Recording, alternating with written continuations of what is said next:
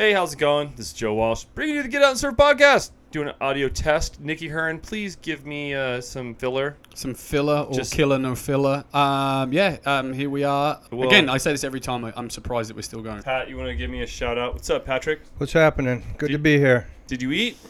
Yeah, I ate. So you're not going to be Grumpy Cat. You're going to be... No, I'm going to be fine. I ate. We also, I was on the tower when somebody got hit in the head and passed out. Oh, no kidding. Yeah. So we Just were taking now? care of that. No, that was when I saw you. We were just finishing that up. Someone surfing? Yeah. Not one of our guests, but some American woman. Yeah. She can be all right? Yeah. Yeah. She's got a great surf story to tell about her visit to Costa Rica. And it'll get better as time goes on, too. No kidding. You can't script what happens in this town on any given day. I know at Witches Rock Surf Camp, it's just, it comes from all directions, right? Yeah, you know, I mean, it's funny. I left law enforcement in 2011, and I came to Witches Rock Surf Camp, and it's almost like I'm a chief of police of a small town, because everything that happens in a small town happens in Tamarindo or happens to a guest or whatever. Yeah, we've been sitting there, like, had people come up and be like, someone's been swept out to sea, or, you know, there's a boat sinking, Right. or There's a lightning just hit something or someone, As long as you're on the subject, or a shark bite. or dude, yeah, Yeah. or a crocodile There bite. was Crocodile bite. There was that's that whale that beached up as well one time last year in July when my parents were here. There was all this commotion down in by the estuary, and this, I think it was like a pilot whale or something. It was a small one, and like then they just dragged it out and off it went. Like, you know, just was Really? like, yeah, you know. But that's just Tamarindo. Tamarindo's like that old school, like, old west town, like when all of a Deadwood. sudden... Yeah, like a Deadwood. And you got a building that's on fire and they're all passing the buckets of water. That's kind of like when That's Kahiki it. burned. That's it. It's Or just like that, Patagonia. yeah. Was it Patagonia Del Mar? Yeah, that's right. Yeah. Yeah, there's been a couple fires in the town over the years that have kind of the, marked... the original iguana surf. Yeah, That was a famous fire. yeah, that was. That was a 3-story rancho. Yeah, I mean, well, they all involved Ranchos. ranchos. Did the one... Okay, well, wait a minute. Kahiki. Kahiki, well, that was where Iguana surfed, the Right, same place. Yeah, Uh-huh. yeah, So but was that Oh, went down twice. Big famous rancho, yeah. That Oh, went that down. burned twice. Yeah, it burnt once is iguana surf, I think, and then once is Kahiki. Really? Yeah. They rebuilt the rancho and it burnt again. I'm pretty sure that's it. You guys have been here longer than I have, so All right, I don't know. I mean, there was a fire there once. Maybe the years are blurring. I'm not sure. I think the point is anything with a great big rancho. Could burn. Yeah, and watch out Paso Tiempo. Yeah, no kidding. That's They got a about- huge that's- one Said there. that, you That know? is the surviving one, and of course, it's a great look.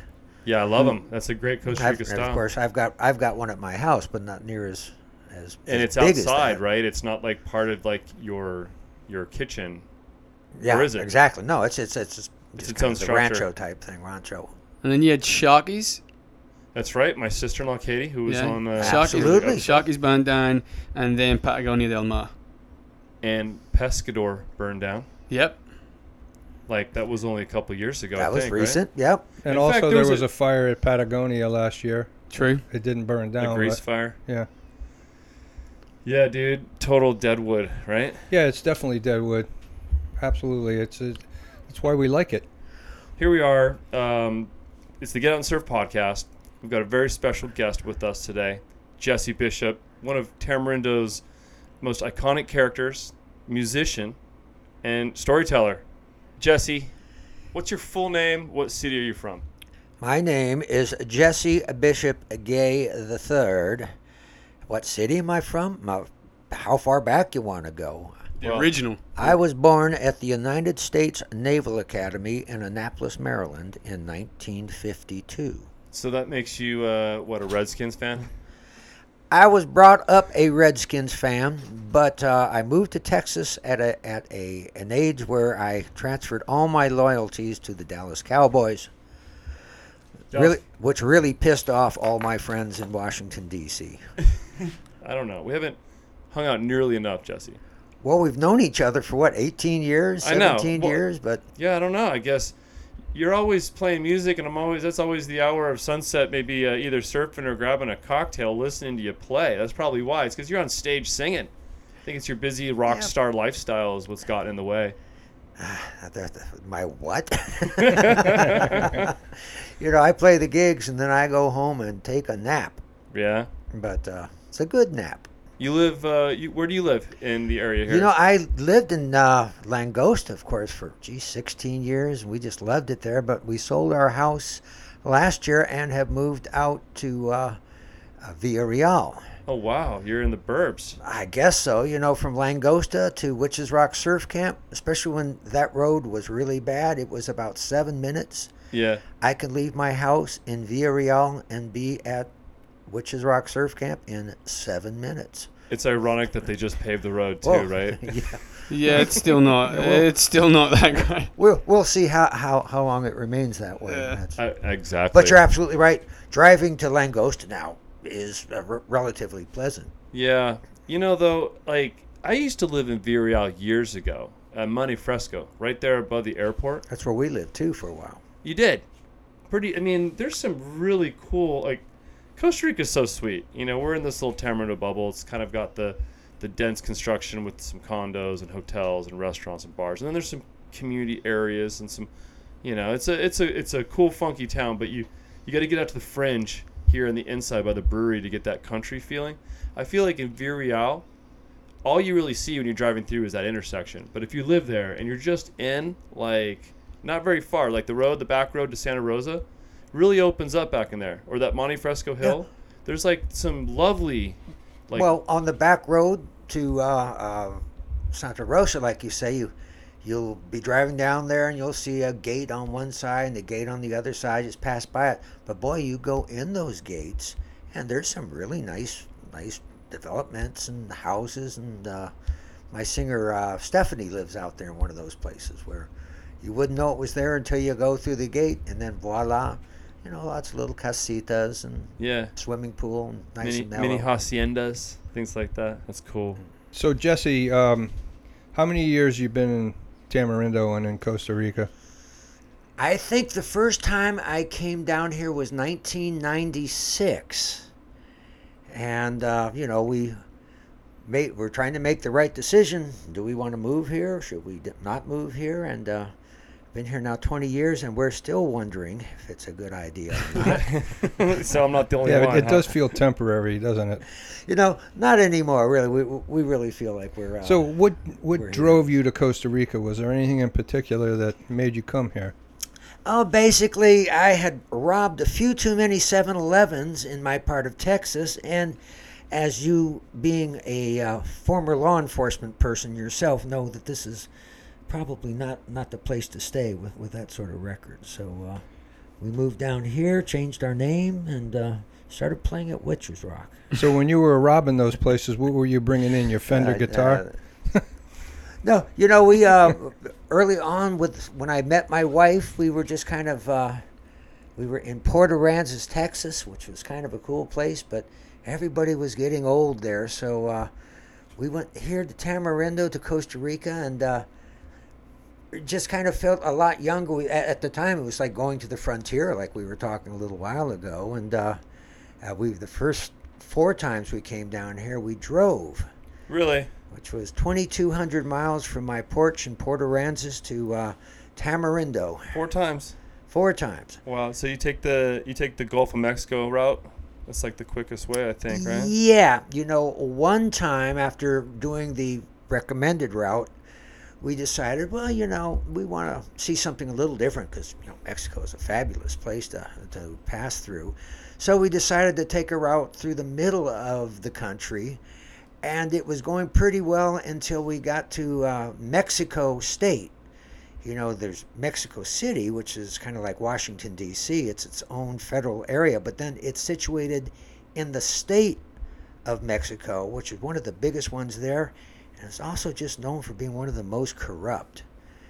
And gee, we're driving through the country, just taking our route, and all of a sudden we'd see an old, kind of like a 1950s police car with the Mexican version of Barney Fife in it.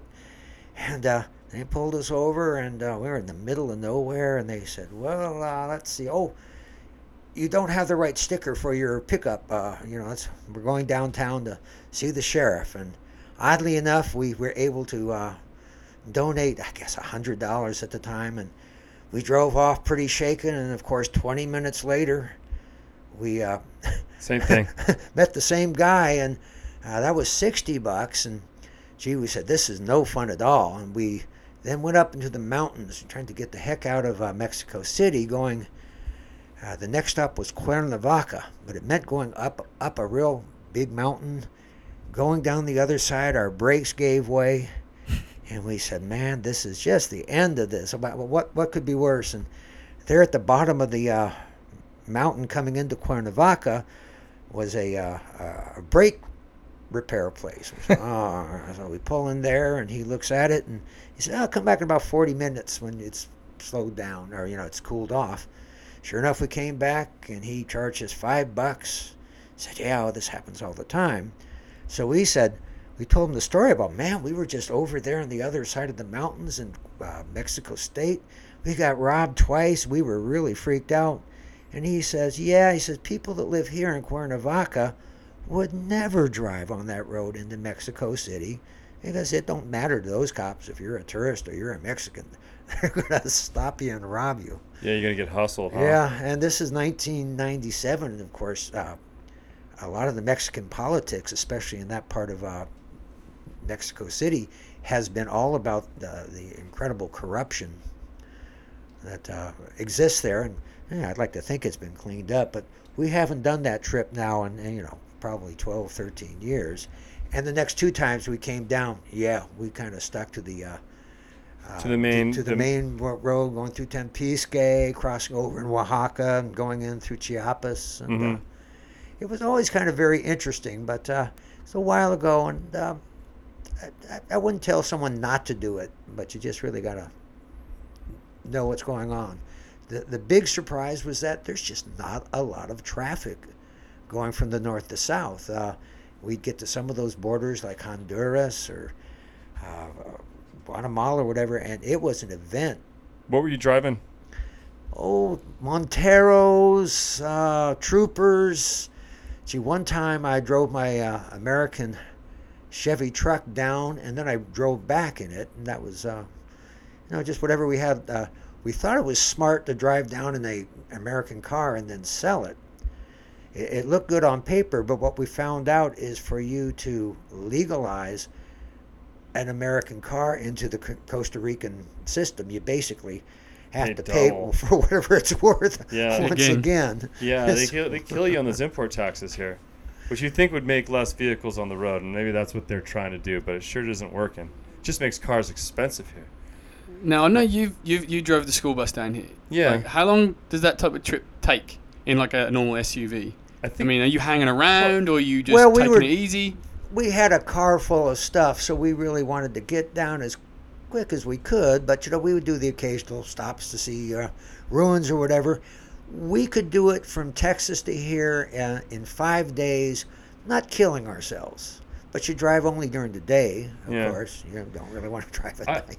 I was blown away. I remember being in Guatemala at Lake Atitlan, which is up high. You got to drive up a mountain range and then down to this valley to Panajachel, which is the city. This is up above Antigua, middle of the country. Beautiful lake. Beautiful. And there's this American guy that had just towed a giant, it was a giant catamaran, but it wasn't so big that you couldn't tow it on the highway. So I don't know, had to be, 15, 18 foot. It was a pretty 20 foot. I'm not even sure. Could have been bigger, but it was a boat, towing a boat. And he made it from Brownsville, Texas to Atitlan in 24 hours. And I was like, are you kidding me? And because, we took our time too when we drove down. We were surfing, and we were out going down the Pacific coast, which is this huge coast. But, man, the Gulf side is not, it's actually quite short. Well, so that guy was from Texas, though, yeah, right? you guys straight this out. Yeah, so what, he was a Texan driving 100 million miles an hour? It must be, because there ain't no way. You have to go, the whole trip is Mexico. And, I don't know if he slept. But 24 hours? Is that possible? That's like Cannonball Run, the Latino version. Well, it's a great story. You know the Texans are bullshitters, right? Well, they can tell a tall tale. It has been, especially when another Texan hears the story. Hold on, I gotta look at this on the map real quick. I don't know. Maybe you gotta do Brownsville, I think you've got to Brownsville, do a lot of Texas. amphetamines to do that. Well, Basically. one can only assume that was probably part of the menu. I'm gonna do Brownsville, Texas to Antigua, Guatemala. Okay, look at this. 29 hours. That would be if you didn't stop. So, so I guess it's possible. It's 2,100 kilometers. Now, That's going down the Gulf side all the way down through Veracruz. I know those border crossings are unpredictable too. Sometimes you could get through them quickly. Sometimes you can be held up they're for hours. always an adventure, and you figure you're going to get robbed at some point or other. Yeah. Hopefully not too badly. I think at the Guatemala, Honduras border, or maybe it was El Salvador. Got there right at early in the morning for us, and we were trying to decide how much they were going to charge me to cross the border. And gee, I had my wallet out, and next thing I know, this little hand reaches in and grabs my wallet and runs into this barrio, little kind of wooded houses and stuff. and I'm looking at these, officials, and they're looking at me, so I kind of go lumbering off after this guy. And fortunately, when I get to the entrance of the barrio, an older woman is pointing at the ground, and there is my wallet on the ground. And they took about $60 out of it, but they didn't get my driver's license, and they didn't get the $300 or $400 that was hidden somewhere else. And so I don't know if that's a happy ending to that story. But Well, it's an ending. yeah, I got the wallet back. I got everything in it, and made it that. No, that's a happy ending because if you're like mid-route on the way down through Mexico and you don't get your license, your ID, you are No done. kidding. Dude, I don't know what I was thinking when we drove down here because I didn't even have the title to the school bus or the Suburban. Well, that you we were driving probably 17 and fearless. in. Yeah, I was 22, but yeah, I was. Close enough. I don't know if it was fearless, just clueless. Young, dumb, and The ironic thing is that Joe's 43 now? 41. He's 41 years old, and he still doesn't have the title to half of his stuff. Or a Costa Rican driver's license. Now, if we're talking about... Never got one. You have a driver's license here? Sure. Sure. As a matter of fact, it's going to expire soon. Nikki, you have one? Yeah, Pat? the last I heard it was... Pat, do you have a driver's license? yeah, I do. You do? I do. And the last I heard, you have to get it if you're a resident. Did you have to go do a driving No, test? you just take it there and they... If you have an existing license from the States or wherever, Yeah, just then go it's leave not... area. Yeah, it's pretty routine. If you if you don't have any kind of license and you apply, well then That's you right. got to take the test and all that Yeah, stuff. no, but the thing is, I went to San Jose a few years ago, I admit, and I went to go get my Costa Rica driver's license, and they told me that I had to be in the country longer than 90 days to get it. But really? You have to be in the country You might for not have had your Well, but- residency then. But Yeah, you I- own a business here and you own a home here and Yeah, stuff. no, I I would know. think that They're pretty much qualifies as going more to just than... push that through. Yeah. Yeah, it was an oversight on my part. It's just, Yeah, it's only a 17-year oversight. going on 19 years. But- all right, so you... Well, Yeah. Joe, I was going to tell you, one of my ways of getting down here, there was a cruise ship passenger car that was a line that was set up in Texas, and it was on a 600-car ferry that had been purchased from the Mediterranean. Apparently, it had a fire, and hundreds were killed on it, so they didn't it back want in it in the service? Mediterranean anymore. So a Nicaraguan Texan company bought it and set up a cruise that went from Brownsville, Texas, to Honduras, to the With your vehicle? with 600 vehicles. Like a vehicle ferry? Yeah, Really? but it was also a steam, like a liner, ship passenger. kind of. Yeah, and it had been around, I think, about 3 or 4 months when we thought, well, this is cool. We knew about it before because it had actually had been towed at one point to Corpus Christi because they had to refuel it there and didn't pass some sort of Coast Guard inspection, and they kept it in port for a couple of months, and the people on the boat were having hunger strikes, and it was a big story for a while. So here was our chance to take this to Honduras, and we got on the thing, and 2-day trip, 3-day trip, and whammo, we were there one of the big port cities. I can't remember the name of it, but got there at 8 in the morning, and then they I don't know they even know if we were coming, all 600 cars and the passengers, and we sat in this big clearing area all day, and we probably left at 8 or 9 at night and ended up the next morning in Nicaragua, and then, next thing we know, we're in Costa Rica.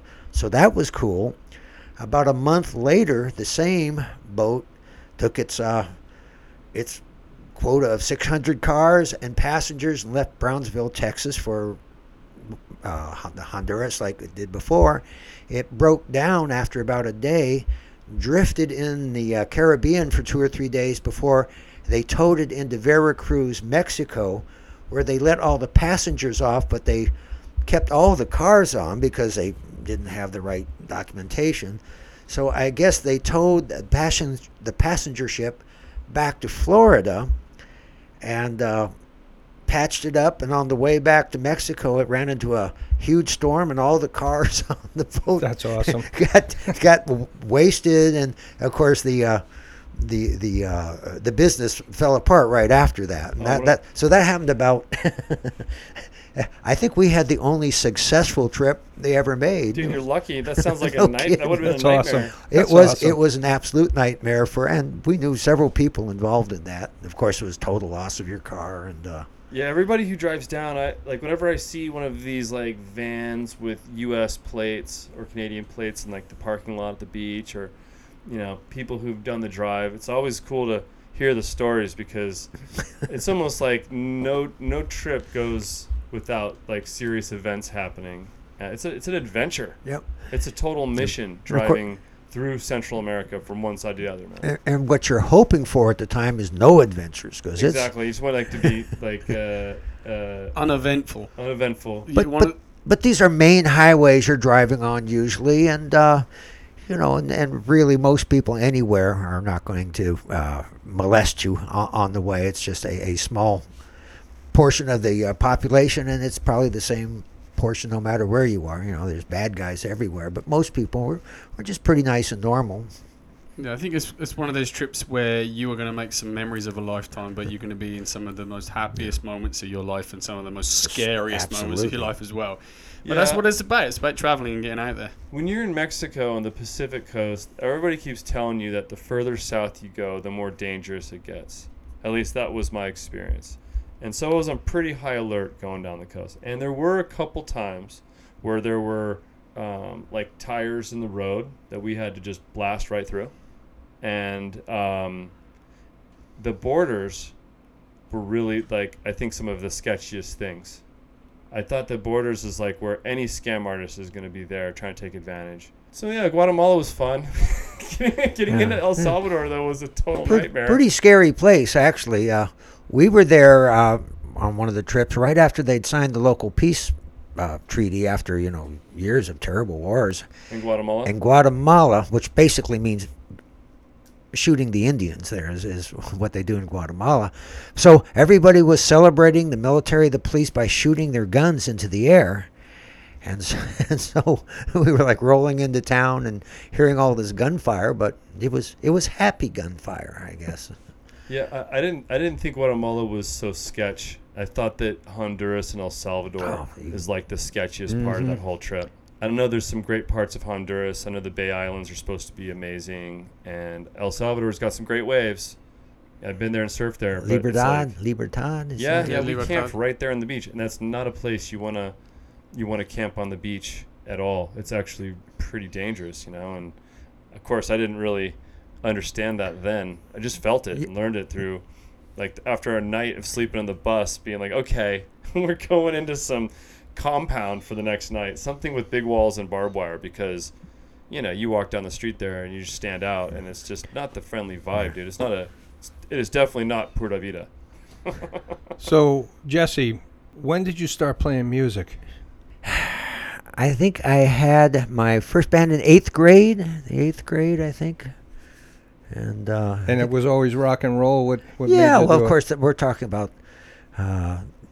I don't know, when were you when were we in 8th grade? That's probably 1966, 65. You were in 8th grade, so In Texas? No, this is actually in the Northern Virginia, where I went to high school and college. Back when you were a Redskins fan. That was yeah. With the Beatles, Yeah, the 1965. Stones, the Byrds. I mean, that music just grabbed me. I mean, up until that point, I was assuming I was going to go to the Naval Academy like both my grandfathers and my father did. And then, gee, I don't think I could have done that, because to get into the academy now you have to be an engineering whiz, whereas I was more of a artsy-fartsy type anyway. But yeah, I just started playing music. My sister and I were in bands together all through high school. My band in high school, The Incredible Fog, recorded on ABC Records, and it's kind of fun. You'd walk up to pick up a girl on a date, and your record would be on the radio, and I got some heavy kissing out of that. That's awesome. So Heavy petting. That's all we did back then. So you came from a military family, I take it. Yes. And so you're a military brat, we call it. Well, the way I understood it growing up was that you were an Army brat or a Navy junior. A Navy who? Junior. Oh, really? Yeah. Of course, my dad was in the Navy, right? Yeah. Yeah, well, so I was an Army brat. There so you go. We traveled all over the world, and I'm sure you did the same thing. Where were you born? I was born at the United States Naval Academy, which is where my dad was stationed at the time, 1952. And since we were on base, they had, a real nice hospital there, dispensary or whatever you call it. And that's where I came out. And you decided you weren't going in the military, you're going to be a musician instead. I don't know if I decided that, but it just was the way it worked, because I was just so infatuated with the music at the time, still am. Our good friend Stephanie, the singer with our group, she was in Air Force. I'm not sure if she was a junior or a brat, but she did the same thing. It's a unique experience to grow up with a military family and travel all around, because you never really have, I know in my case, you never really have those long-lasting friends. Every 3 years you have to meet new people, and you have to start over again. So I was a little lucky. By the time I came around, my dad was fairly senior in rank, and we didn't move around quite as much as other people I know in the military. It was like 6 years here, 3 years here, and then we moved to the D.C. area where he retired and worked in the military-industrial complex another 10 years. right. So and you found your way out west. You made it to Texas. yeah, and kind of I was in a hippie band that we formed in Key West, and we would go up north during the summers and head back to Key West and for the winter Key West scene, which of course is not very wintry. And just one time we decided, instead of going back to Key West, we had heard so much about Austin, Texas, and all the great music there. This is 1972, 74 with all the great Cosmic Cowboy, Willie Nelson is king, still is. So instead of going back to Key West, we moved to Austin, had a great time for a little while, and found out every other band that played that kind of music had moved to Austin. The band broke up, everybody split, and I stayed in Texas. And then 25 years So who are later, some of the famous people that you may have played with in your day? local guys in Texas, Gary P. Nunn, I think I played piano with him once. It was mostly bands that we all had. There was a great rock and roll concert hall in an old, the National Guard Armory. Okay, it was an old army, a big old building, and it had been turned into one of the greatest rock and roll halls in Texas, called the Armadillo World Headquarters.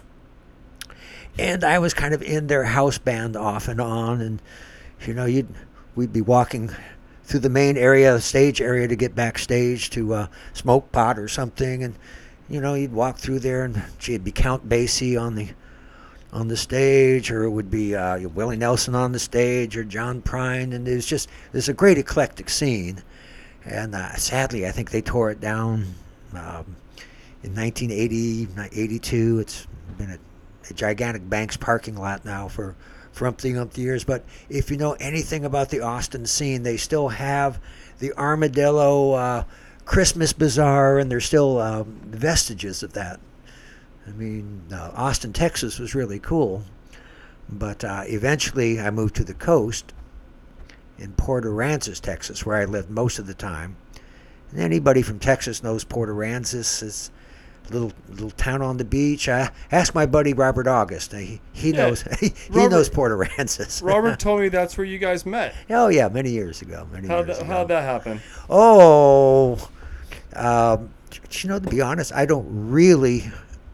I couldn't really answer that. I just remember we'd be around each other, and he had a place down there for a while. Well, right? his buddy Pat McGee is kind of like the surf guru there, and had a big shop, and whenever Robert would be there, he'd be involved with that. We certainly met back then, but it was really when we both reunited here that I think we really started being a little more familiar with each other. And now a little too familiar. So there's some waves in Port Aransas then? If there's a hurricane or something out in the beach, out in the Gulf, maybe the people there are dedicated because it's not like the waves here or anything like that. Sure. But there was a dedicated group there. I wrote a song about them called Surf Outlaws. It's almost like those sorts of surf communities are the most respectable because you really have to be committed and you have to be there when the conditions turn on, which isn't that often. And but they did exist. Sure. No, I've seen photos of some decent surf there. I know everyone goes down to South Padre Island. That's supposed to be like the most exposed. I don't know how far is Port Aransas from South Padre? 200 miles. Okay. I've never surfed down there. I'd like to. I'd like to go surf Corpus Christi. I'd like to check out South Padre. Just to cross it off the list. I think I'd just rather go check it out and then we'll go and have a look at the music scene more than anything else. I think that's what's more famous for. We can go to the wave park there. There's that wave park now in Austin. Do that. So you were playing music in Texas. You decided to move to Costa Rica, Tamarindo. You traveled down here multiple times, driving through Central America, which is quite the adventure. And you've been playing music here since as long as I've been here. You've lived here a little longer than me, I guess. When did you move here full time? Or when? Full time was 2002, I think, is when we bought our house in Langosta. But we'd already been coming, for 6 years before that. I mean, when I met you, you were 16 or 17 or something. No, I was older than that. Really? Well, let's see. You just look 16 or 17. Yeah, those were the days. Yeah. In fact, we had I remember we had the grand opening party for Witches Rock Surf Camp, and you were there, and we played music. You were playing music, and then I got up on stage and I picked up the guitar, and we played Fine Young Cannibals. She Drives Me Crazy. Do you remember that? Probably not. But I do. I do remember that whenever we got you up on stage, you were a monster. You wrote some very, very topical songs that were very there. But you were too shy. Yeah, you know what? I always felt like I didn't want to be the guy playing the music in my own restaurant. I just kind of felt like a little bit of I don't know. Just it's kind of douchey, like, oh, you're in my place and now I'm gonna sit here and play music in front of you. I've heard this before from other people that have restaurants that are also musicians. Yeah, okay, yeah, because you know what, I love Daniel Marie from Dragonfly, fabulous performer, but she just didn't want to think she should inflict herself on her audience, whereas she's awfully good. So I think that's a common feeling for you. We're building a new stage right now at Vaquero, and it's going to be pretty tight.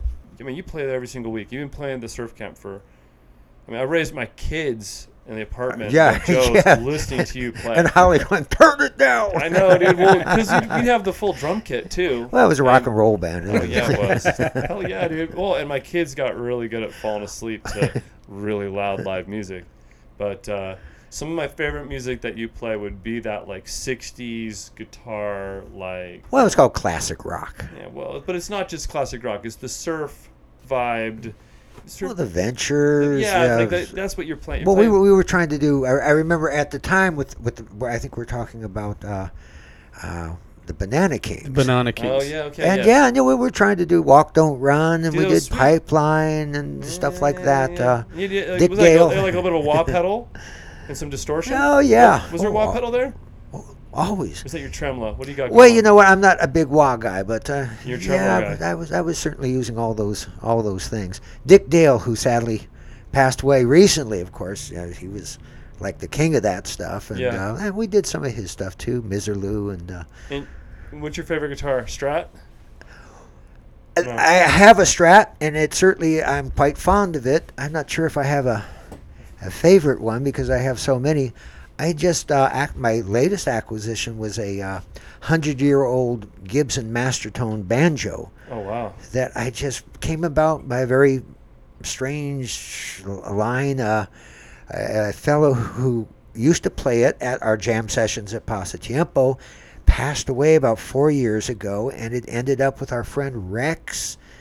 And, Oh yeah, I know, of course, from North Carolina. and that's a good friend of mine, and He plays banjo? no. No. It's like I say, he ended up with it, and originally he said, Jesse, I got this banjo that's worth $5,000, and if you help me sell it, I'll give you a cut, and blah, blah. And he let me set it up, and I did some research on it, and, it was really a nice banjo, and was probably worth about $1,200, $1,300. And I told him that, and then made him an offer on it, and he said, "Oh no, I'm gonna see if I can get the full $1,000." And about a year later, I run into him, and he says, "Hey, you still want that banjo?" And I said, "Yeah." And I bought it from him, and it's a gas to play. Yeah, I love how they sound. I don't know how to play them though. It's pretty much like playing a guitar. One of my favorite pastimes is playing with a Brother Brutus, and I pulled out the banjo one time with them, and they wouldn't let me put it down. Really? Yeah. So I've got to hear that the next time. I bet those boys in Brother Brutus loved it. So what instruments do you play? You play guitar, you play bass, you play banjo, you play piano. I'm pretty sure you play drums. Oh no, I can't. Really? I do not play drums. I mean, I guess I could make some terrible noise on them, but no, I never have. Of course, I love the mandolin. That's really when I play with Brother Brutus. It's usually with the mandolin, instrument I love, and I also have a ukulele. Have you seen this thing? This is Pat's. It's like a Yeah, well, we were halfway checking it between out. a guitar and a ukulele. What's this called, Pat? Guitarlele. Dude, you want to check it out? You want to play a little? Here, I'll hold your mic. Give a little strum. They say to tune it in the key of A. It's a regular. It's tuned up a fifth. Yeah. So a regular ukulele uses these four Right. strings, and just having the other two is fine. So.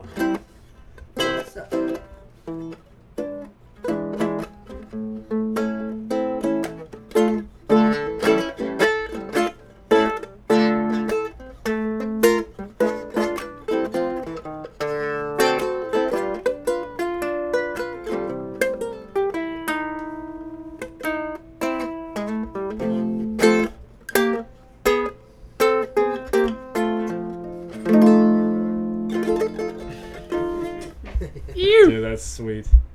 Nice, man. Yeah, I like this. I like this little guitar here.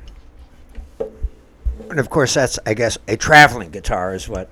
Well, I guess that's what it is. But Well, but a traveling guitar per se is tuned like a regular guitar. yeah, that is. That's up a fifth. It's a guitarlele. That's what they call it. And, It's got a sweet sound. yeah, it's cool. I mean, It's not I huge. don't. I'm not a great guitarist, and I just don't get a ukulele in my head. It doesn't compute. So that's why I have that.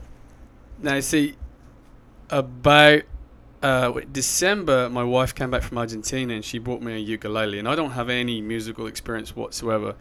And watching these two guys, because usually if we're in the office, there's a guitar there, or there's like the guitarle or something like that, and they're just sitting around as we're talking, and they're like, playing some stuff. So I was like, yeah, no, I think I could do it. It was better than sitting around and just Like riding a bicycle. sitting on my phone or something like that. And so D-Mac. I'm not a literal, like I don't, but like I had so much fun with it. It really has. But you just sit there and suddenly you can find yourself just an hour or 2 hours have gone by and you're just trying to make a melody or a song or whatever. And I haven't learned to play any song whatsoever. I've just picked up whatever, like different chords and then combined them. But I've had so much fun with it. It really has been great. Well, you know, I think it doesn't matter if you're Eric Clapton or just a guy that just likes to sit around and play. It's that joy that you get from it that everybody shares, and people vary in their capabilities on an instrument, but the vibe, the high you get off of it is the same all around. You know, it's just the joy of playing music.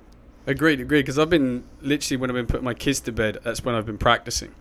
And so they've really, really liked it because obviously I don't play that well, but I don't think I suck. But like they've really enjoyed that whole like, and that just puts them to sleep like straight away. And I get like an hour to practice or whatever. But like yes, I've really, really enjoyed it. And like the same thing, I've really felt that kind of like high and joy of when you finally get a melody that works that you like it, and then you can kind of develop it, and it just. And you can be playing and just, I don't know what you call it, noodling or whatever, I don't know, and then suddenly it goes another way and it comes up, it's really interesting. I think noodling is probably the most expressive word for what you're doing. You just kind of sit down and pick it up. People that are listening to the podcast, where can they see you play? How can they listen to your music? Well, on YouTube, if you just pop in Jesse Bishop, I think I have all sorts of just videos of me, but of course with our band Pinky Guaro and the duo that I have with my friend Stephanie Waltrip. Cool. So if we'll put Steph and Jesse Bishop, Pinky Guaro, all three of those you can get that. You can go on YouTube and hear my records from high school if you put Incredible Fog. I don't think there's any pictures of them, but I know it has the music and I think a picture of the record or something like that. And haven't you recorded a couple of albums down here as well? I don't know if you record albums anymore, but yeah, I have. CDs. When they were albums. CDs one is called The Road to Tamarindo, and the other one is called A Gringo in Costa Rica. Yeah, and now they were recorded probably 20 years ago, but we still do songs from Steph and I play several songs from that, and they're around. You play at Witches Rock at El Vaquero on Saturdays. We aren't there this week. We're playing the Taste of Papagayo Festival in Plaza del Coco, your old stomping grounds. Yep. But I'm assuming we're going to be back next week because it's one of our favorite places to play. And for me, it has been for 12, 15 years? Yeah, a long time. Well, we're finally going to have a proper stage. I mean, I guess we've always had a stage, but this one's going to be a little more elevated, a little more space. Yep. Getting ready for the new season already, even though it's like, now's the time. Now's the time to start. It was just March, and it's going to be December like tomorrow. Yeah, well, Jesse, thanks a lot for being on the show. A pleasure. What fun. Yeah, it's been really cool listening to some of these stories. You got me thinking about the drive coming from the States down here. Because, Pat, we talk about that sometimes, just doing it. I would do it. Yeah, but the last time I did it was literally 15 years ago. Yeah. I mean, I'm not really sure what it would be like now. The problems that they're having now at the borders with the different gangs and the army and stuff, gee. And, of course, the thing about Mexico is there's areas where that's happening, but the vast, vast majority of Mexico is just beautiful, and the people are just mellow as all get out. But if you're at the wrong place at the wrong time, I wouldn't tell anybody not to do it now, but you have to really know what you're doing. Yeah, I think that if we did it, I'd push hard through Mexico. See, I wouldn't want to push hard. I don't want to take my time and surf some waves. Yeah. We just got to get a seaplane, Pat. Let's just face it. Helicopter. Helicopter doesn't have the range. Seaplane has the range. You have to land, and you land at the airport, and then you go surfing. That's a pain. I just want to land in the ocean where the waves are, and just catch a fish. I'm just gonna go surf out front and then check out Jesse at Vaquero Friday night. I'll do a flyby in the seaplane. You and Jimmy Buffett. Yeah. Just don't crash. I ran into Jimmy Buffett once. I didn't know it was Jimmy Buffett, and I was at the parking lot of. Ryan. This is gonna end it right now. You know what? I've told that story before, anyways. Fuck Jimmy Buffett. I think we already ended it before. Yeah. Well, it's starting to rain. It's coming down. It's rainy season. Jesse, thanks so much for being on the show. Con mucho gusto. Thanks for listening to the Get Out and Surf podcast. This podcast is brought to you by Witches Rock Surf Camp, located beachfront in Tamarindo, Costa Rica. If you haven't done so already, make sure to subscribe to the show. You can do that on iTunes, Spotify, Google Podcasts, etc. And if you like the show, give us a review on iTunes. That would be great. That's it. We'll see you next week, same place, same time, with another episode of Get Out and Surf. Pura vida y nos vemos.